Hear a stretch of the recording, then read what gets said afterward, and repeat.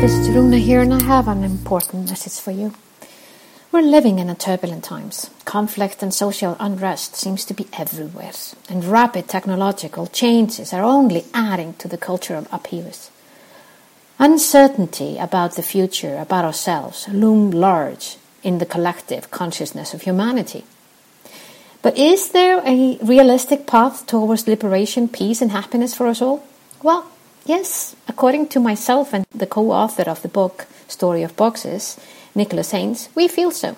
The issue is that we all have tendency to think in boxes, mentally placing people's ideas and even objects like underpants into rigid categories. Some of these categories or boxes are good. They are a source of joy and comfort. Others are bad, responsible for creating immense pain, isolation, and division in the world. And others, they're just plain ugly. Once you become aware of the boxes that rule your personal life, you can break out of the box-based thinking and live a life that is freer and happier. You are no longer caged in by the walls of mental boxes.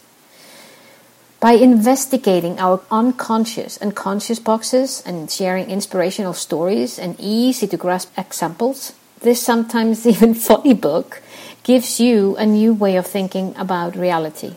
It explores some of humanity's most salient and enduring basics, including genders, race, sexuality, religion, and class, and gives you a key to unlock the boxes in your own mind.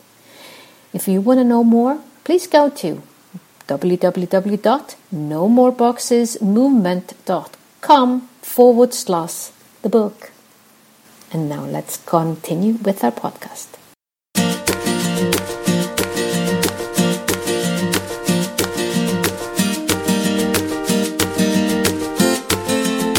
You're listening to the Changemakers podcast, where we share tips, insight, tools, and stories from other changemakers designed to motivate you to become the change you want to see in your world. Make sure you join our Changemakers community at runamagnus.com/podcast. And now, this is your time to sit back, relax, and enjoy. Oh my God, folks, we have a guest calling in from LA, beautiful sunny LA, and I have to tell you, as I've been here in my country, Iceland, feeling a little bit stuck these days, I have to be honest. Iceland, the part in Iceland where I am based is the capital area, and I think we've had the worst summer so far for the past 100 years. So I think we had probably around, I might be exaggerating, but it feels like we had like 2 hours of sunshine for the past 2 months. But it gives me a lot of sunshine just thinking about our guest today, Esther Weinberg, who is calling in from LA, the sunny side of life. And I'm so excited to learn from Esther and her life as she's been doing in the leadership world and her story. So Esther, welcome to the Changemakers podcast. Oh, I'm really excited to be here. I mean, anything that's called Changemakers, I'm all about. And I will ship you some sunshine from Southern California, because there is an abundance of it. Oh, yeah. I will do what we can. Oh, yeah. Please. Oh, yeah. That would just make our day for sure. I'm happy to. We could actually do that. Esther, let's start with the beginning. You are a former Disney executive, and you're turning yourself, you've been a change maker, turning yourself and your career into something extraordinary. Can you share with us, introduce yourself and share with us, who is Esther and what drove you forward to leave Disney of all places? It's a confluence of things. It's an interesting thing because I think that when you're an executive inside of a company, because I could still consider myself an executive because I'm dealing with many executives, and so it's a different vantage point and purview. And I would say that, I had been in corporate America for a long time. Well, it's funny because I've had my business now for almost 20 years, which I can't believe. Wow. It's crazy. It's like another lifetime in some respects. So is this like the other life or my previous life? I'm not sure. It's like a second marriage, you know what I mean? And it's better the second time. So I'll say, even though the first one was great. So I will say that, I was an executive inside of media companies. And I love being an executive inside of media companies because how much that environment shifts and evolves and changes, and the speed in which, and I really respect entertainment so much because they have such an impact on pop culture. We can debate that from here to tomorrow, but it does have such a significant impact. And so I was an executive at Disney, and a few things happened. One was that it was on both sides, both my boss's side and my side, to give fairness to both. So I think that on my side, I had gotten in a job, I had elevated to a point, and I didn't love the job that I was in. I was doing a job that I thought, it's very, very commonplace that I see that you want something, like you want the next rung, you're after it, you're young, you're hungry, and you get it. You go, what the heck did I want? Yeah. And the job to which I elevated in, it didn't exist. And so we were creating it because it was such a mammoth job. And so I think that there was many different pieces of it that weren't coming fully together. And so I think that I had kind of lost sight of what I really had wanted. I think that my boss and I agreed that we would part company because we felt like it both wasn't right for both of our sides. And so it wasn't a good working relationship. And I think at that point too, I had gotten to the place where I'd become so disillusioned and so stressed that I got myself fired at one, when I was at the end. We had decided to quit, and then they said, I think you should go. So I think that it's an interesting thing because at the time that all of it happened, there didn't exist, or at least the way it exists today, people that train and develop leaders. And so there wasn't someone to lean on, or I didn't really have mentors at the time. I had one mentor who was like, I think you need to do something else because it doesn't seem like things are a right fit anymore. And he was right, but I did need more guidance. And I'm not blaming anybody. It was on myself, my own evolution of how do you look for that, and how do you get that, and how do you ask for help, and how do you develop yourself as an executive. And so that was the reason why I had left. And then it was funny, not funny necessarily, but I would say that when I decided, because I was in the marketing and publicity end of things, that what I would do was I would start my own publicity company, which was crazy because when I had realized that it's not really what I had wanted, but I was really lost and trying to figure out what I did want. It's sort of like, well, what do you mean if I can't lean on what I've known for all these years that I've made a very successful career, then what am I doing? Where do I go? What do I do? How do I evolve? And so I had gotten, some great opportunities of doing publicity with great companies like Comedy Central and Oxygen.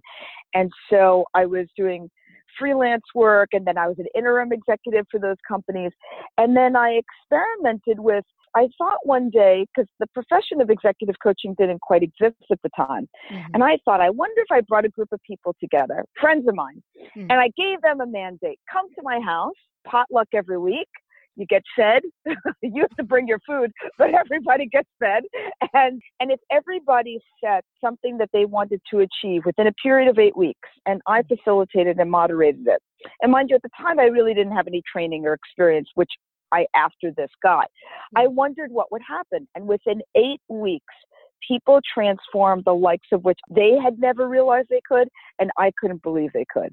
Wow. And it was really this whole notion of what is it to really transform yourself, what kind of support you need to do that, because many people self-generate, and I'm not saying that all of these incredible people that came to my house every week didn't do that and not still incredibly successful, which they are, but I will say is that the support in which we all gave each other, for me, it got to a point of the level of influence that we can have on each other in our lives. Yeah. And so how do we really elevate that? Because what I found was that, and this is the essence of probably my core work for so many years, is that what I saw in those 8 weeks is if we create an environment of trust, respect, and safety, which is the definition of what I call dignity, what could happen to people in such an environment? And in 8 weeks, it was like someone strapped jet propulsion fuel onto everybody and they shot to the moon.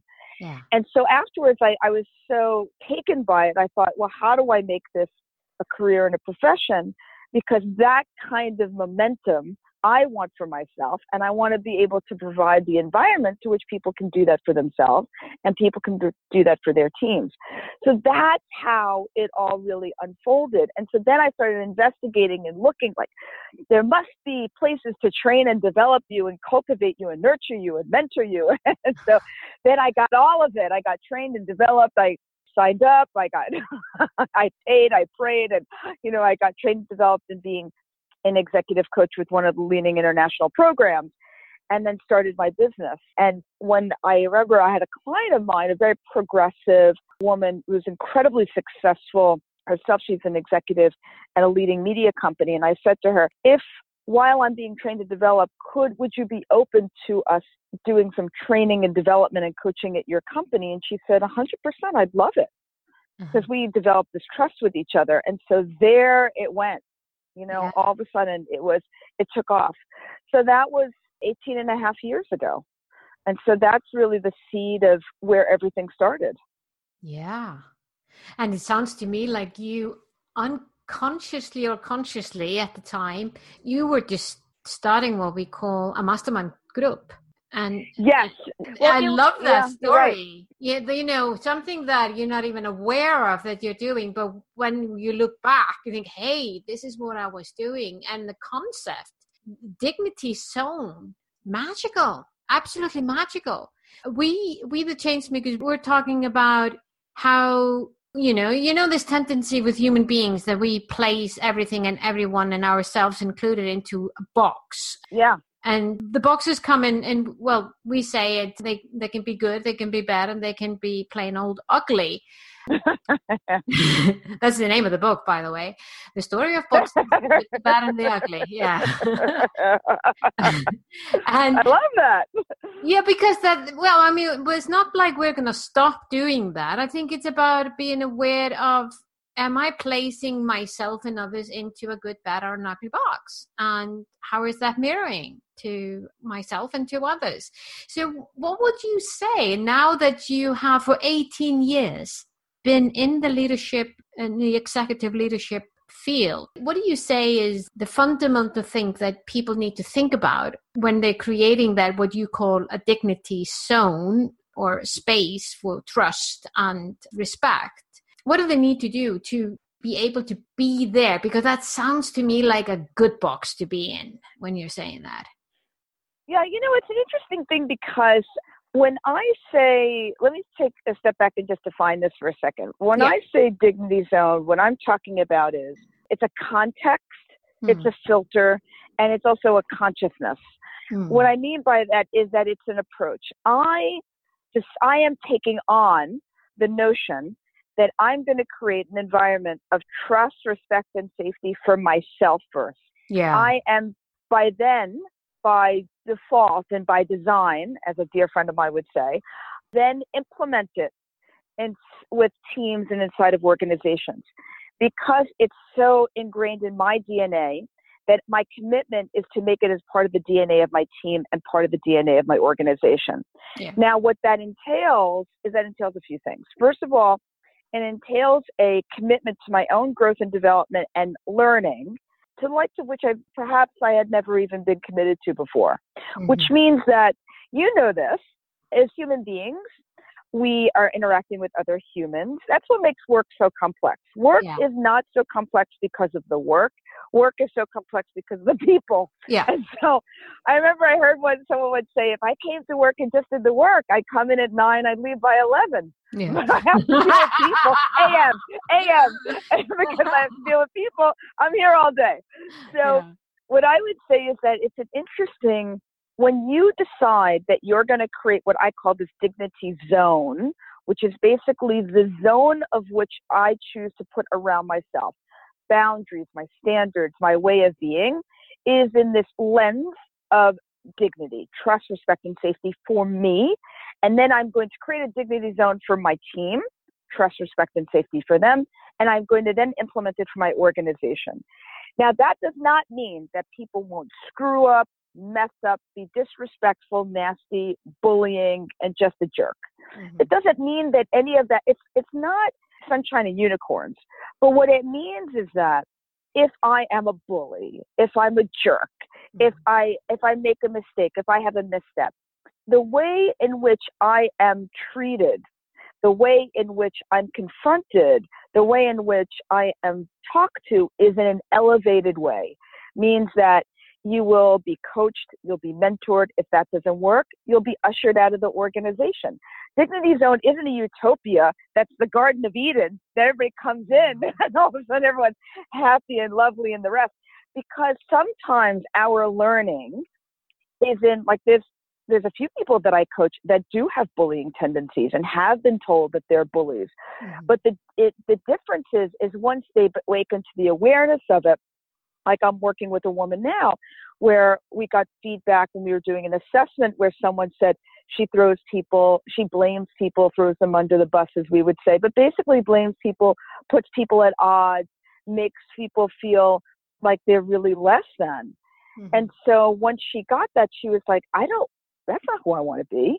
What do I need to do to change? And now her work is to say, like, whatever, she probably didn't even know she had any kind of dignity zone or anything, but her commitment to herself was to learn and to shift her own behavior, to elevate her behavior. Like, how do I elevate that? Because anything we're doing in organizations is I'm elevating me, I'm elevating you, I'm elevating the company. That's really what our job is.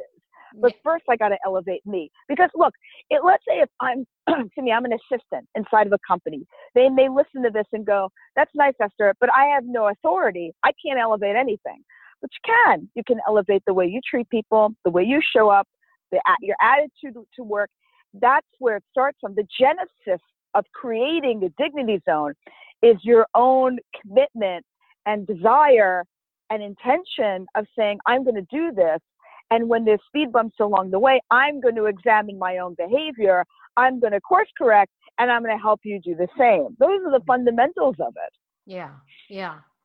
And really making that conscious choice to leave that ugly box, what I would call an ugly box, into a place where you are actually giving yourself then the access to the dignity zone, aren't you? That's right.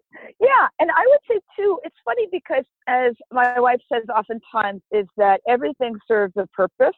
Yeah. And even when you're stuck in a bad place that's dark or ugly, as you say, that too serves a purpose, because if it is a catalyst, because look, when I coach and work with people, sometimes, like, for example, I'm working with a woman now, extremely introverted, very shy, incredibly bright, been hired at a company. When you rise to the level of an executive, what are people paying you for? They're paying you for your ideas and paying you to manage people. Really, in essence, and of course, to make money, all that comes with it. I understand that. So she's hired at a company. She's come from the tech world. She's now in an entertainment company, and it's a very different culture. She's having a bit of a tough time because you're in a more extroverted culture, a more of a very direct and hard-edged culture, and she's not that. Mm-hmm. So when I was doing her assessment the other day, a woman I was interviewing said, it was interesting. She was in a meeting the other day, and it's like she swung the pendulum to the whole other side, where she was strong and a bit more, very direct and in your face. And it's funny because once you are one way, in some respects, you must swing the pendulum sometimes all the way to the other side to know the degrees in which to then come to the center. If I have behavior where, for example, if I'm in a room and I'm not necessarily paying attention, I'm not listening well, I'm not reading the room, I'm not getting signals to when my ideas are not landing on people, and then all of a sudden I go to a place where I'm asking 1,000 questions and I'm shut up and I'm quiet, people are going to be like, what the heck happened to her? Mm-hmm. But that could be the only way that you then know what your center is. Absolutely. I couldn't agree with you more. That's beautiful. And now, 18 years in, your way of really helping people to create that same thing for themselves and for teams and companies. Tell me, at this point in your life, Esther, what are the things that you want to see? What is the change that you want to see in your world? Well, I mean, the number one thing that I have seen for all the years that I've worked inside of organizations that I do think is fundamentally missing is this whole concept of dignity. And I do believe that business is the catalyst for changing our planet, really. Yeah. I really do. Yeah. Because businesses generate jobs, they generate money, they generate impact. They really have a force to which how we can do things individually, we all have a voice, but businesses have a much greater impact. So I think that if people at work felt that they had a voice, that they felt that their opinion was valuable, that their place in a company was valid, that they had this opportunity to have risk and reward and to show up in a way that they could be their best. And if they weren't, they would be mentored to be elevated in a way that could make a significant difference. I really believe that if that would shift, everything around us, you would see fundamentally change. Yeah. I think that is the secret to us elevating the world in which we live in is actually through business. It's through commerce. It's through people that are making, I mean, look at people like Jeff Bezos or Amazon or Warren Buffett or Richard Branson. These people, these business leaders have the level of power and influence likes to which many people would love to have. And if they're bringing and elevating and creating those kind of cultures that have dignity zones, just imagine what our planet would look like as a result. Oh, yeah. And tell me then, you looking at yourself and into the future with this vision, what do you see as your role in being that, creating that change? I think, it's a funny thing because I've thought a lot about this, and it's not a small thing because I, like many, suffer from significance. But I would say that I believe my role in all of this is to be a voice of it.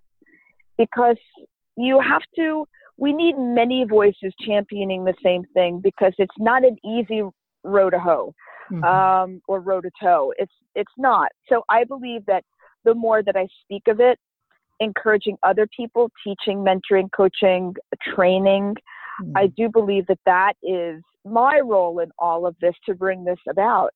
Yeah. And bring it back on a larger scale too. Yeah, exactly. And use your art.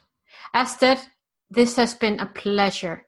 I can tell you, at least for me, I have a whole new feeling for the word dignity, not to mention how important it is for me to think first about how I can create a dignity zone for me so that I can share the same thing to others. And I think you're absolutely right on that. So thank you for being the change that we all want to see in this world. Well, Runa, I'll say one more thing before we leave each other is that, and I didn't mention before, my job, your job as well, is to hold the space for people. Yeah. Because oftentimes, if we just hold space for people, that's part of really what coaching is. Yeah. We really hold the space for people with the right level of curiosity and inquiry, which anyone can do, whether you're an executive or not, or any walk of life. That in itself could help to make and create a dignity zone for others. So thank you so much for everything today. Thank you.